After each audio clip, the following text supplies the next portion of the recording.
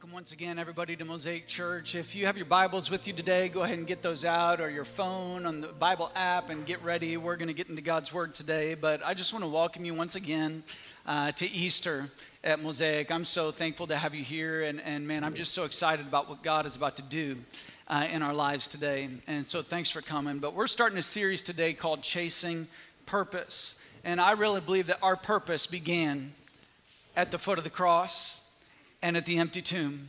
And so what better day to talk about purpose and why in the world we're here on this earth than Easter Sunday. Some of you, depending on your background, you might be asking the question, what in the world does Easter have to do with me, right? Maybe you showed up today for your mom or your spouse, or maybe a neighbor invited you or a coworker invited you today. And whether you're here in this room or whether you're online today, I just want to say thanks for coming. And however and why you got here, I think is secondary to what we're going to talk about today. Maybe this is your one trip to church a year, right? Maybe you're afraid when you walked in the building that lightning was going to strike. But I just want to assure you, you're going to be all right. And God's just not like that. No problem. Wherever you're coming from, whatever your background is, we're glad that you're here today. Here at Mosaic, I like to tell people that we're a three-chair church. What does that mean? It believes that we really believe that a healthy church is made up of thirds, right? The first chair represents unbelievers. We are a church that believes that if we're doing what God has called us to do, there's going to be people here sitting in these seats that don't yet believe, right? Because this is the mission that God has given us to spread what He's told us to other people. And so if you're here and you don't believe, you would classify yourself as an unbeliever, we're so glad that you're here. And I just want to say, hey, sit back and relax. This is a safe place for you to kick the tires, to get to know Jesus, to explore what it means to be a Christ follower. If you just have questions about God, you're in the right spot. The second chair, it represents new believers. And these are people that just gave their heart and lives to Christ, and they've begun their journey of growth. And I'm so glad that it's a journey. Even before I met Christ, I was on a journey towards meeting Christ. And then when people get saved and when they put their faith and trust in Christ, it's like, man, a passion bomb blows up in their life. And they're so excited about what Jesus did in their life. New believers are some of my favorite people on the planet because they're so in love with Jesus. And then the third chair represents mature believers. And hopefully maturity means that you're helping other people get to know Jesus. Because you see, years in church doesn't equal maturity. Have you ever known somebody that went to church their whole life but didn't necessarily act very much like Jesus? And a lot of us can say, woe is me, because we've all been that person sometimes. You know, that just because you say one thing doesn't mean you're actually living it out. And what I love about Mosaic is this is a safe place for all three chairs to grow and come and learn more about Jesus. But Jesus is in the center. It's all about Him. And when you come in these doors to this church, I pray that you meet Him in a powerful way. And so as we get into this series, I believe that we are a people of purpose. You are not here by accident today. This is not just another Easter Sunday. You're here for a reason. You're on this earth for a reason.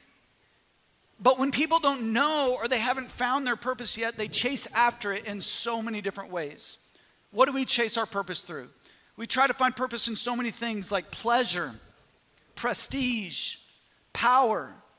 Maybe this year, this crazy last year that we have, you're just chasing normalcy, right? You're chasing stability. Maybe you're chasing a job again because you lost yours. Maybe you're chasing connection because it's been so long since you've had that face-to-face connection with people that your heart so craves. Maybe you feel like you can't figure out which way is up, which way is down, where you are, what you thought your life was supposed to be about, just completely disintegrated over the past year. You're feeling empty. Maybe you just stopped chasing. Like you could just cross that word out and you're like, I don't know my purpose, and I quit looking because this year has been so all over the place. You're just existing. We all crave adventure, life. We crave for our life to mean more than what it is. And I think that's something God put inside of us. And a few years ago, me and my boys, we caught we've always had it, but we especially caught the adventure bug just a few years ago. And my boys were getting older, and I'd always wanted to take my boys on like a man trip, you know what I mean? Man trip. And so we got this idea to go to what's called the Boundary Waters. And these are the waters in between Minnesota and Canada. And it's very remote wilderness area. And I'm like, we're not just going to go to the Minnesota Boundary Waters. We're going to go into Canada where there's no motorboats allowed. And they only let a certain amount of people go in every day. And the chances are you won't see any other human being the whole time. And we'll be miles and miles and miles away from the closest ranger station. And all you moms are like, that sounds kind of scary, right? And so I took my two sons, Jason and Levi. Jason's in the middle of the canoe. Levi's up front. And right now they're 15 and 13. So they were probably 13 and 11. And man, they were so excited. They saved their money. We planned for weeks. And everything was just leading up to this moment. And so we get up in the Boundary Waters. We're having the time of our life. The first night when we set up our tent, it's raining. And we're like, oh man, this is crazy. And so the next day, we finally get to our camping spot where we're going to spend a few nights. And it's right next to a waterfall. And so all night long, you just hear this water rushing. And it's just majestic. I mean, you couldn't find a more beautiful place in the world. And so much of the time we lucked out with great weather, and the water was just like glass. And it was amazing. The first night we got to our campsite, we went out fishing, and Jason caught this beast. Look at this. It was like every boy's dream, this thing. And we're in a canoe, and these northern pike are like, might as well be sharks. And so this thing's thrashing around in the boat. One of the very next casts, I'm pulling in this big, huge fish, probably about as big as that, and it snaps my father-in-law's pole in half, right? And so it was crazy. The next one that we pulled in was this big one. This was Levi's biggest fish. And so we're having the time of our life. And so after a few days, we start to head back. And we're canoeing and paddling all day long to get back to our pickup spot where they're going to pick us up and take us back to civilization. And mind you, this entire trip, I'm carrying this map. And I've got it in a clear, waterproof pouch that I stick inside of my life vest as we're paddling on along. And this map, I've got these red dots all over it and stuff written on it and these arrows, because this is how we know where we're going. And if you could see, there's a lot of room for error. There's water and islands all over the place, and it's like, we're portaging, we're carrying the canoe on trails around waterfalls multiple times. Everything starts to look the same. And so we're on our way back. And all of a sudden we're paddling, and we're getting fairly close to the next spot where it's like, we're going to have to know where we're going. And I reach in to grab the map to look at, do a little orienteering, and it's not there. And my life flashes before my eyes. I've got my two boys miles and miles and away from help. When the ranger, when we went out, told us, hey, if you get lost, just sit tight. Hopefully somebody will come by. And I'm like, I got to get back to church and lead worship on Sunday. And I'm like, we're going to be lost. And so luckily we found our way to the next portage point. And man, this whole time I'm just sweating. I'm like, boys, we got to put our thinking hats on. We have to remember how to get back home. And inwardly, I'm freaking out. But I'm like, boys, do you remember? Do you feel like you're going to know? And so we get back to the next portage point. We all get out of the boat. We bring the canoe up on the shore. We're about to load it up on our shoulders and walk the trail. And I take off my life jacket, and the map drops. And how many of you want to know how relieved I was to have the map again? It's slidden around to the backside of my life jacket. And I was like, thank you, Jesus. This is a miracle from God. We're going to get home. Mom's not going to freak out. We're safe. And so we got home, but man, having a map to show you the way is an amazing thing. And we have this expectation in life. We know how things are going to go, especially, man, you're a teenager. You got your life mapped out. You're going to do this. You're going to do this. Life is going to be amazing. You're going to be a millionaire by the time you're 25, right? And then that sinking feeling in our gut comes when we lose the map.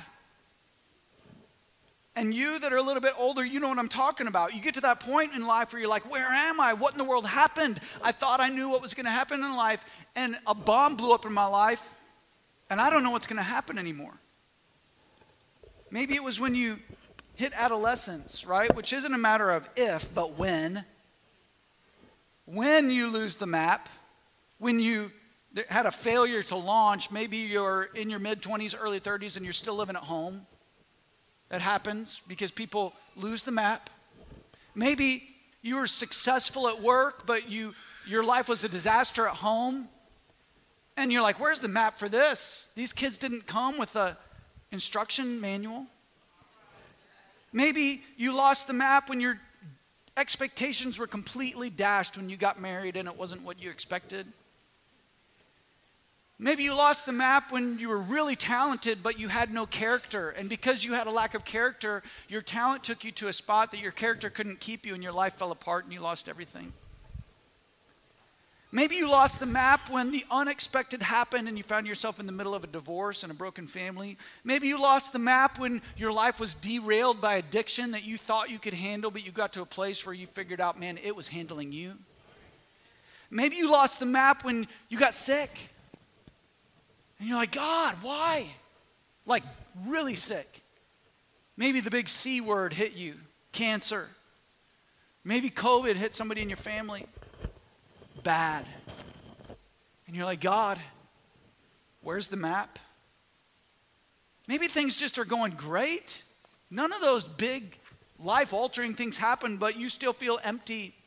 And you feel like, man, you've taken the path that you thought life was supposed to have for you, but it didn't add up. And you feel like you lost the map. In these times, we ask ourselves the question, why am I here? You see, why is a powerful question. Why is it such a big question? Because if your why is big enough, you can do any what. Your why in life empowers the what in your life. What you do on a daily basis is empowered by why. But without a powerful why, we're always chasing purpose, but we're never catching it. And so to discover your why today, let's talk about a path to purpose this morning, because we need a map. Without the map, we're blind on the journey. We're lost in the wilderness of life. And so if you want to grab your notes in your seat today, there's a pen in front of you, or the notes are on the app, the Mosaic app, if you want to download it, Mosaic Church.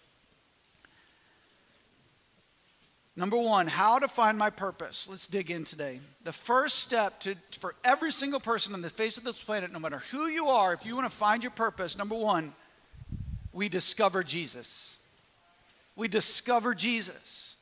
Discovering Jesus is a part of every single person's purpose. In Acts 17, 27 through 28, it says, his purpose, who is him, God, his purpose was for the nations to seek after God and perhaps feel their way toward him and find him, though he is not far from any one of us. For in him we live and move and exist.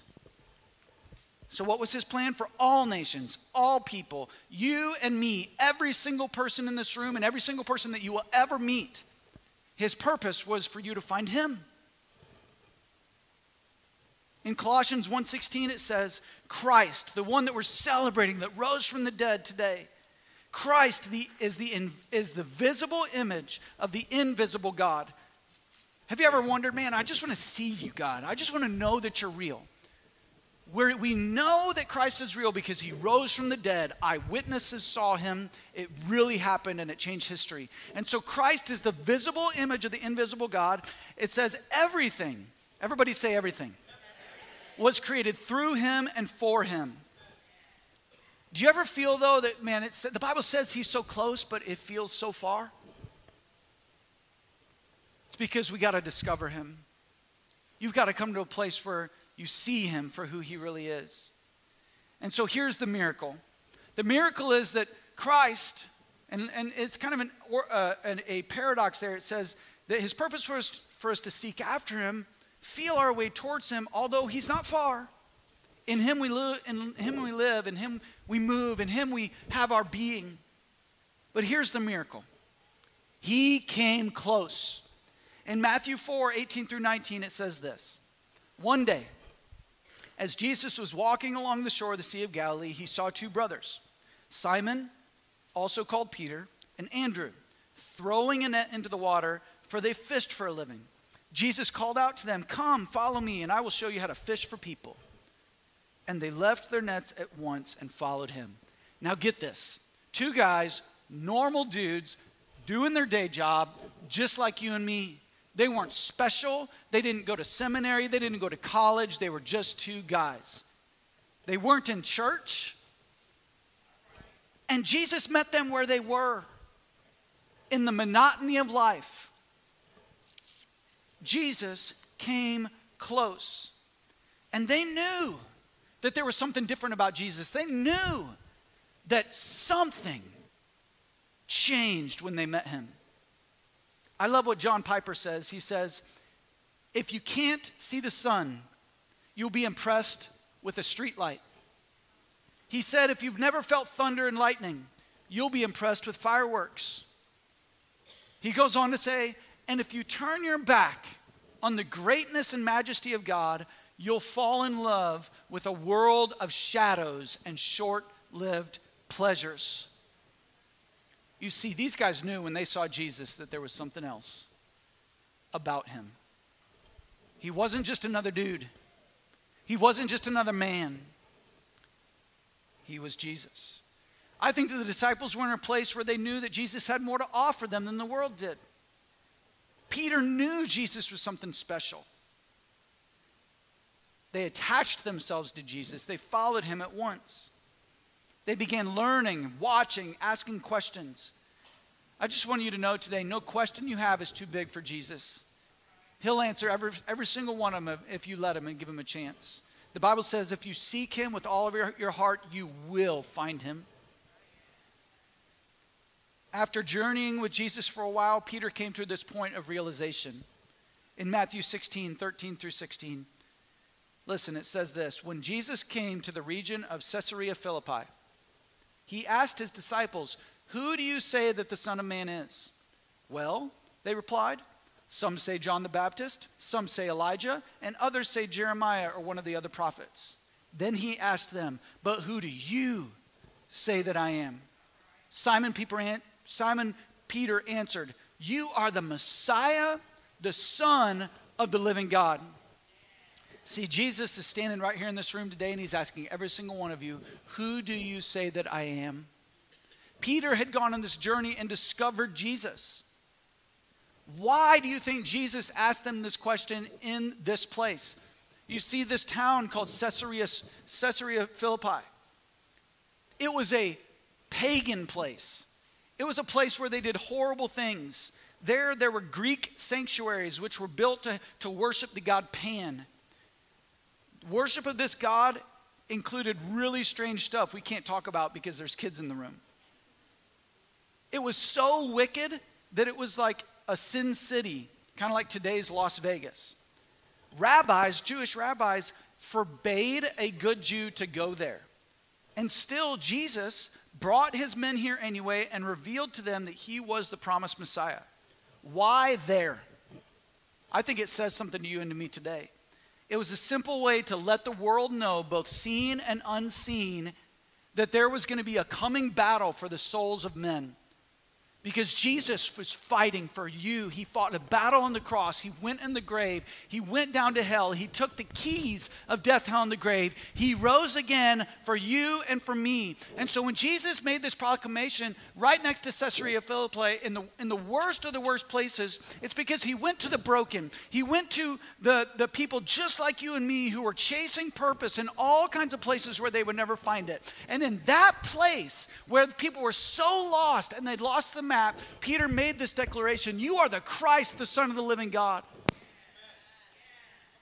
They did it here to proclaim that Jesus was indeed the answer for every single person that will ever walk the face of the planet. He sees you. Even if you're in a really dark place today, he sees you. And I guarantee you, when you spend some time with Jesus, you'll come to the same conclusion. The second thing we need to do in our chasing of purpose is, number 2, we need to admit my need for him. We've got to admit our need for him. It's one thing to discover Jesus. A lot of people discovered him. A lot of people heard of him. A lot of people went to the meetings where he healed people and preached and taught. It was another thing to admit, I need him. It's one thing to come to a mental assent that Jesus is God. It's one thing to think he's great, that he was a good person, that he was a good teacher, that he changed the world. It's another thing to recognize that I am desperately in need of a Savior, to personalize it. I need you. It's a totally different state of mind. What do we call Jesus? We call him the Savior. And guess what? You can't have a Savior without a sinner. And so all of us have to come to this place where we realize, man, I'm a sinner. I need him. We're going through the journey of Peter today. And so check out what happened later on in Matthew in chapter 26. In verse 31. It says, on the way where? On the way to the cross. Jesus was headed to his death. It says, Jesus told them, tonight all of you will desert me. Everybody say, even me. All of you will desert me. For the scriptures say, God will strike the shepherd, that's Jesus, and the sheep, that's us, the sheep of the flock will be scattered. But after I have been raised from the dead, I will go ahead of you to Galilee and meet you there. Now get this. Jesus is like, all y'all are going to desert me. All y'all are going to fail. But hey, I'm going to meet you on the other side. Isn't that cool? Peter declared, though, remember, Peter, he's the man and he thinks he knows it all. So Peter declares, even if everyone else deserts you, I will never desert you.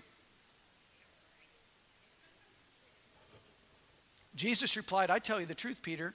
This very night before the rooster crows, you will deny me 3 times that you even know me. No, Peter insisted. Even if I have to die with you, I will never deny you. And all the other disciples vowed the same. Are you ever really sure of yourself? I got a hunch that some of you came in today and you're just really sure of yourself. You're like, I'm not going to listen to this preacher. I'm just coming for my spouse. I'm just coming for my mom. Grandma invited me. I'm just trying to be nice to my neighbor. I ain't listening. Kind of like, remember Uncle Rico and Napoleon Dynamite? He's like, I bet I could throw a football over those mountains. That's you. And you're like, I can do it. The disciples were so sure they were in it to win it. But Jesus knew their frailty and he still loved them and he still loves you. So in Matthew 26, a little bit later in the chapter, verse 74 and 75, it said this. Peter swore, a curse on me if I'm lying. I don't know the man, because people were like, you were with him. And immediately, the rooster crows. Right? Suddenly, Jesus' words flashed through Peter's mind. Before the rooster crows, you will deny me 3 times that you even know me. And what did Peter do? He went away weeping bitterly. You ever come to that moment where you're like, I can't. God, I screwed this life up. I lost the map.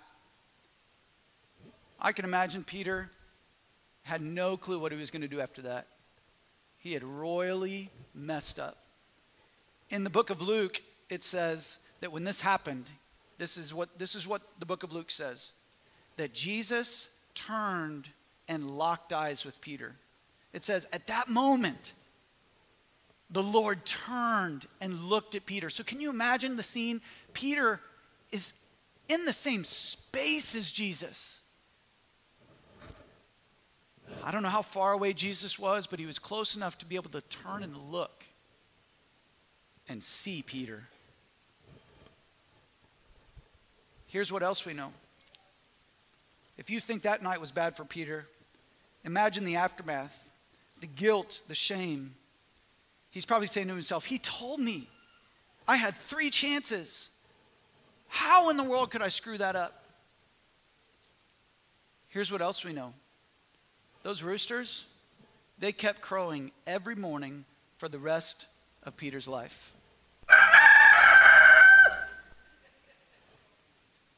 It served as a reminder to Peter that he had failed.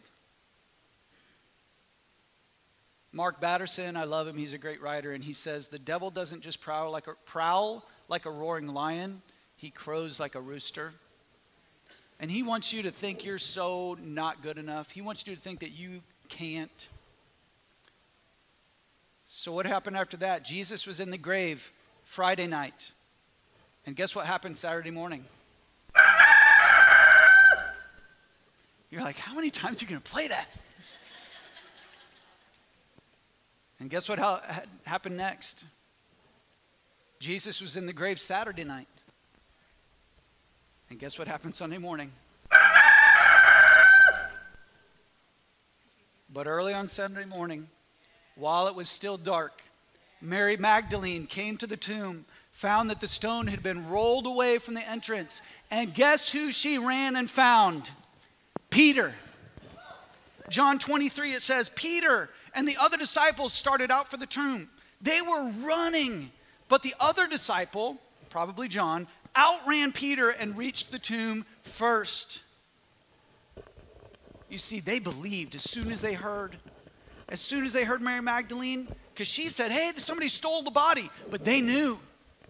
Why? Because Jesus had said, when I'm raised from the dead, go meet me. I'll meet you on the other side. So they were running to the grave.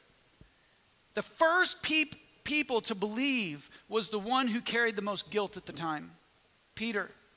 You might think that you have all the reason in the world to be unlovable by God, but he knows you and all of your imperfections, and he loves you still.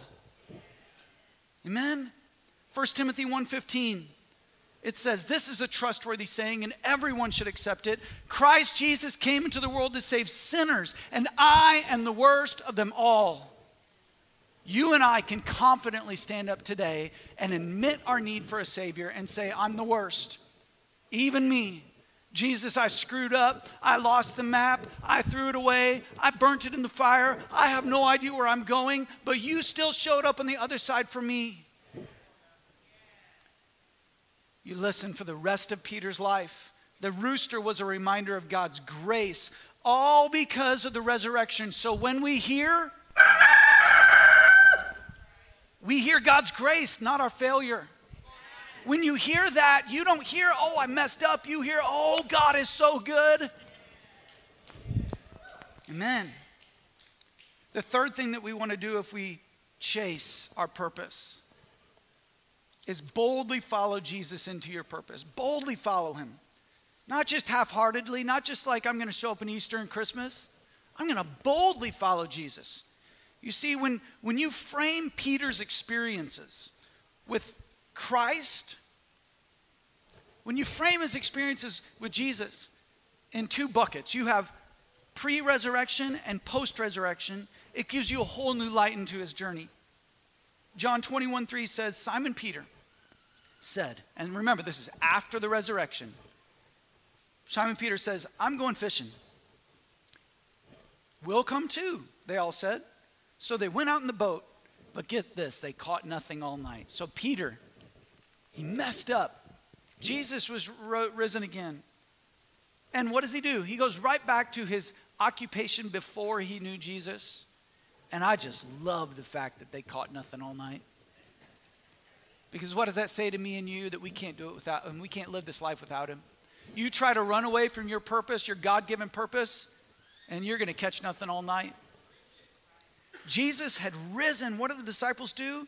They go back to fishing, and they were completely useless. We know many times the power of God, but we go back to those old habits that are but a shadow of our true purpose, our destiny, and our calling. And so pre-resurrection, Peter was a failure. Post-resurrection, Jesus is risen, but Peter is still acting like a failure. And so what does Jesus do? Miracle number 2. Peter's fishing again, and Jesus shows up on the shore. He tells him, cast your nets on the other side. They don't recognize it's Jesus. So what do? They're like, okay, they throw their nets on the other side. They catch more fish. The boat can barely haul it in. When Peter realizes it's Jesus, he jumps out of the boat in his clothes and gets to shore to see Jesus. What does that tell us? That Jesus' love for you isn't based on your performance. If it was, we all messed everything up a long time ago. I love what Proverbs 16:9 says. It says, we can make our plans, but the Lord determines our steps. And so Jesus gets Peter on the beach. He's got breakfast cooking for him. He sits him down, and Jesus challenges Peter. Jesus did not give up on Peter, and he's not giving up on you today. Fast forward. So Jesus reinstates Peter on the beach, calls him to ministry once again, basically says, I know you messed up, but hey, we're moving forward. We're not looking back. What happens after this? Peter obeys Jesus. Peter stays in Jerusalem like Jesus told him to do.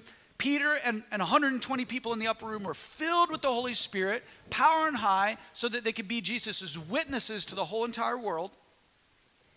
As soon as that happened, Peter steps out on the porch and preaches a message for the history books. He preaches the message that Jesus really is who he says he is, that he really came to save people, that he really is the Messiah. He gets out there and he says, in the last days, God says, I will pour out my Spirit upon all people. He says things like this, everyone, everybody say everyone.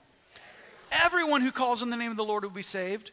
Repent and be baptized. We saw baptism today. Why? Because that's what we're supposed to do after we give our heart and life to Christ. Repent and be baptized, every one of you. Be saved. And then what happened in Acts 2:41? It says, those who believed what Peter said were baptized and added to the church that day, about 3,000 in all. So Peter goes from failure to being used by God in a period of 40 days. Mind-blowing. And you think it's going to take your whole life for God to begin to use you. You think you're going to have to spend your whole life undoing what you did, undoing who you've been, undoing the bad choices you made, finding your map again? No. You need an encounter with Christ. You need an encounter with Jesus. You need to recognize that he's real. Discover him, admit your need for him, and boldly follow him. Later in Acts 4:13, when they're being interrogated by the powers that be, it says this, the members of the council were amazed when they saw the boldness of Peter and John, for they could see that these were ordinary men with no special training in the scriptures. They also recognized them as men who had been with Jesus. He'd been with Jesus. This is the why of our life. Why did you wake up this morning? To be with Jesus. Why are you here tomorrow? To be with Jesus. Why are you here on this planet? To be with Jesus. So what are you going to do with Jesus? You see, the resurrection reframes your purpose. Maybe this last year, you lost your job. You got depressed. Your world was turned upside down. You lost all your savings. Stuff happened. Maybe you're just feeling this deep need to connect. You're confused with the world. You lost your map. But maybe when you lose your map, you have a chance to find God's map for your life. I just want to encourage you this morning, don't interpret the goodness of God through your circumstances. Don't use 2020, all this junk that's happened, to tell you who God is. But interpret your circumstances through the goodness of God. Jesus, because you died for me on the cross, because you rose again on the third day, I'm able to face this life head on with purpose, with a destiny and a calling, knowing that you can even use me. Somebody needs to discover Jesus today. We're going to close here in a minute. The band's going to come. Get ready. We're going to sing one more worship song that just talks about how good Jesus is. But as they get ready and as we sing this song, I believe there's somebody here today that needs to know Jesus. There's somebody here today that needs to discover, admit, and boldly follow Jesus. There's somebody here today that lost their map and needs to get right with God, needs to get on his path. If that's you today, if everybody could just bow your heads and close your eyes. Jesus, I thank you for every single person in this place, and that we just invite your Holy Spirit right now to come and do what only you can do. The Bible says that we can only come to you through the power and the working of the Holy Spirit, that every single one of us, we become aware of our need for you when the Holy Spirit works in our life. And so right now, we just invite you, Holy Spirit, to convict our hearts. God, to do what only you can do. God, to meet people right where they're at. God, I pray against any lie of the devil that is telling people they're not good enough, that they can never come back from what they've done, that they can never be who God has created them to be. I pray for every single person in this place that the walls would be broken down in their life between them and you, and that people can see you for who you really are, the Savior of the world. If you're here today and you say, Joe, I discovered Jesus today, and I want to admit that I need a Savior and give my life to Christ. If that's you, I want to challenge you to do something bold. You know, everybody's eyes are closed, their heads are bowed, and so I'm not going to embarrass you, but can you do something bold to God in front of Jesus today and just say, that's me, and raise your hand? And by an upraised hand, you're saying, Jesus, I want to give my life to you. I want to give my life to you, Jesus, all of me. You gave yourself for me on a cross. You rose again on the third day. All so I could have a relationship with you. Here's my life, God. Time's not out. You can still raise your hand and give your life to Christ today. Is that you? Is that you today? Amen. Thank you so much, those that raised your hand and inviting Jesus into your life today. I'm going to pray a prayer, and I just ask every single person in this room to repeat this prayer after me. Let's invite Jesus into our hearts, and let's pray this prayer with those that raise their hand. Repeat after me. Let's say, Jesus, I believe you died for me on the cross, and you rose again on the third day. I've discovered you today.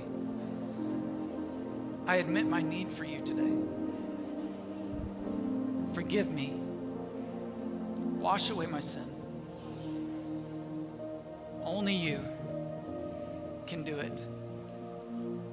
I give you my life. Help me to live for you. In Jesus' name, amen. I just want to encourage you, if you prayed that prayer, invited Christ into your life, there's a party going on in heaven for you right now. And not only that,